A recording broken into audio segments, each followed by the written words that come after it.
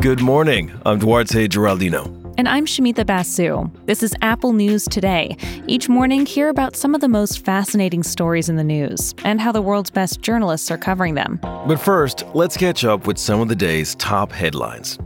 President Trump is accusing leadership at the Defense Department of sharing a pro-war agenda with military contractors. His remarks came as he continued to push back against reporting from The Atlantic, which said the commander-in-chief called fallen World War I veterans, quote, losers and suckers in 2018. After a weekend of extreme heat, California's electrical authority, PG&E, says it's going to be shutting off the power to about 172,000 households in Northern California. And House Democrats will investigate Postmaster General Louis DeJoy's history of fundraising for the Republican Party. This comes after the Washington Post reported possible instances of election law violation and lying to Congress.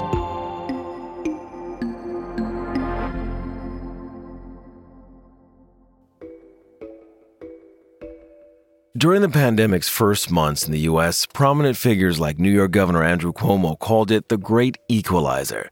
The logic went that whether you're Tom Hanks or the local deli worker, the virus was supposed to be a threat to everyone, regardless of race or class. Well, we know now it's just not true. People with less money and fewer resources are getting hit a lot harder. And even if you were never infected, the virus is devastating the economy and affecting your wallet, further dividing the rich from the poor. Yeah, labor economist Beth Akers told Politico that this is a tale of two recessions. And she says just take a look at people's savings and debt. The Atlantic profiles a new class of quote-unquote super savers. These are people who kept their well-paying jobs during the pandemic and have fewer expenses. They're not going out as much, buying new clothes, or putting their kids in soccer camps. Some of these people interviewed for this article say they have more money than they know what to do with. Meanwhile, on the other end of the spectrum, the Wall Street Journal looks at those who are really struggling right now and having a hard time figuring out how to get help from the government.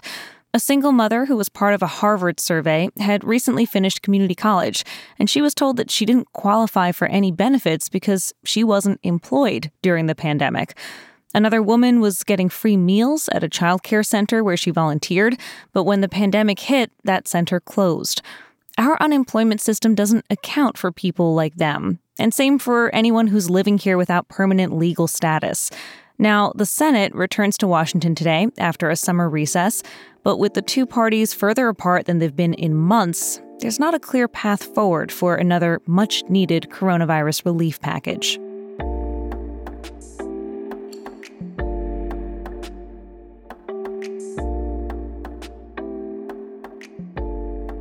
In less than 2 months, voters will decide who they think should be U.S. president. And as that magic day approaches, there are rumblings Russia is at it again, meddling in U.S. elections by pushing disinformation campaigns.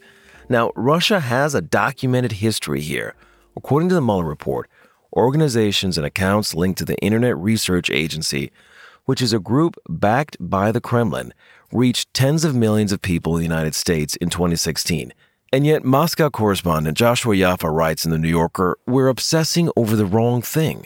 Yaffa talks with Nina Jankowicz. She studies democracy and technology in Central and Eastern Europe, and she recently came out with a book called How to Lose the Information War. She told The New Yorker, when the media and foreign policy experts focus too much attention on threats coming from outside the U.S., this narrative becomes a convenient way of deflecting attention away from what's not working in our own country's politics.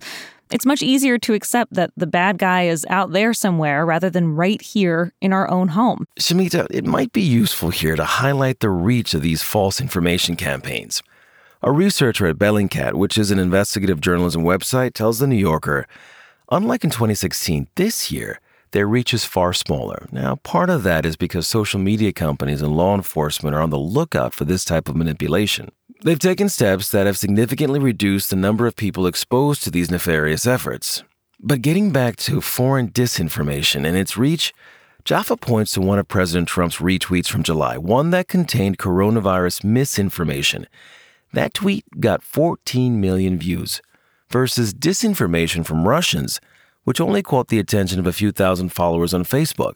So, false information spread by American politicians or even news outlets, far exceeds the reach any Russian website or bot has. And while it might be tempting to think the way to solve our disinformation problem is to just work harder at spreading accurate information, Jankowicz says that isn't really enough. She says we should look at Finland's model, where they teach media literacy in public schools and encourage students to understand how to spot false stories. And she says we need to restore civics education in American schools. After all, if you don't really get how the government works, you're more likely to believe in conspiratorial versions of how it functions.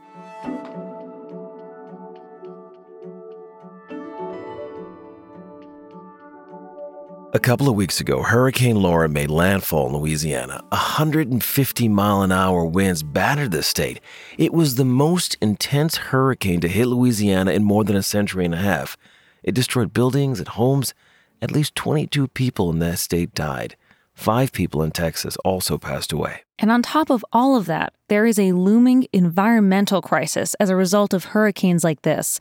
Many of the Gulf Coast states have a lot of oil and gas refineries and other chemical plants, and many of them are right along the coast. And they're susceptible to damage when a powerful storm like Laura sweeps in.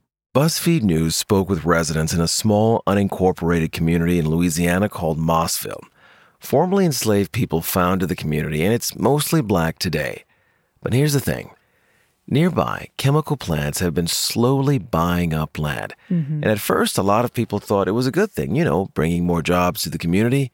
But the plants kept getting closer to people's homes. On Friday, health officials ordered some people in Mossville to shelter in place. They did this because a nearby chlorine plant was leaking toxic gas. And you'd think in that case, you can smell the gas, it's undeniably there. But it's not so easy to pinpoint the health implications for people who live near these industrial plants when a storm blows through, partly because the data isn't always there. According to BuzzFeed, Texas already released data about what pollutants were released into the environment in the wake of Hurricane Laura. But in Louisiana, there aren't a lot of regulations over these industries, and the rules have been loosened even more because of the coronavirus. That means that residents are left with a lot of uncertainty. On top of having to rebuild from the ground up in some cases, they'll also need to worry about whether they're living with toxic sludge on their land and whether the government is accurately letting them know if they're at risk.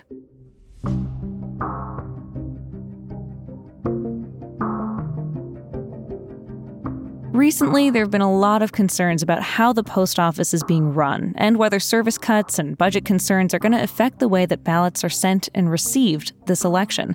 But National Geographic has a story that takes us away from all of that and into the history of the most notable people who've worked for the post office in the past.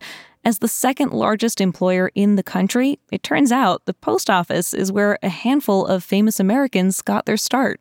There's Steve Carell, for example. He worked for the post office before he became Michael Scott on The Office. Walt Disney was a substitute mail carrier when he was young. Even Abraham Lincoln was a postmaster in Illinois. And the singer John Prine, who died this year of complications from COVID-19, he carried mail for 3 years. And he even wrote a song about it, Hello in There. It was about greeting nursing home residents who were waiting for their daily mail delivery. And don't forget Richard Wright. He was one of the most influential writers of the 20th century. He wrote about the oppression of Black Americans. And this speaks to another important thing to know about the post office. It's historically been a place where Americans who face discrimination elsewhere could find a job and support themselves. You can find links to all these stories in today's show notes page. And if you're enjoying the show, leave us a rating and a review. It really helps other people find us. We'll talk with you again tomorrow.